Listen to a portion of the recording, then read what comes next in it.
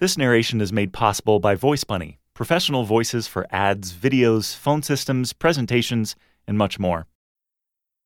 Hello and welcome to AVC, Musings of a VC in NYC. It's December 15th, 2013, and this article is titled The Smartphone as a Wallet by Fred.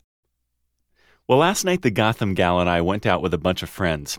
We met at a restaurant on the Upper East Side that had recently opened.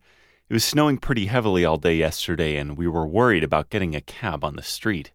So, as we were getting ready to leave, I hailed a cab on my smartphone so that it would pull up in front of our apartment building. The car came more quickly than I thought it would, and we scrambled out of the apartment and got in the car and headed uptown. When we arrived at the restaurant, I realized that I had left my wallet in the apartment. Because the cab was paid for on my phone, the driver had been paid and tipped, but I was concerned about paying for dinner, so I told the Gotham gal that she'd have to pay for dinner.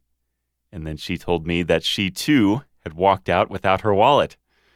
Fortunately, we were having dinner with friends, and I asked one of them to pay our share of the dinner, which he was happy to do. When the check came, I asked him how much our share was. He told me, and I pulled out my phone, opened my Coinbase app, and sent him a fraction of a Bitcoin to cover our part. I then hailed a cab to get us back home, and when we walked out of the restaurant, the car was out front waiting for us. We got in, went home, walked the dog, and went to bed. We paid for every part of the evening on my smartphone. Had we been going out solo last night, well, the Bitcoin bit would not likely have been possible, but my gut says that'll change pretty quickly. We're not the only people getting used to paying for things on our phone and doing it frequently. The experience we had last night seems likely to be normal and customary in a few years' time.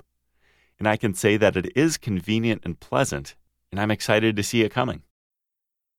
Produced by BunnyCast for AVC, Musings of a VC in NYC with voice actors on demand provided by VoiceBunny.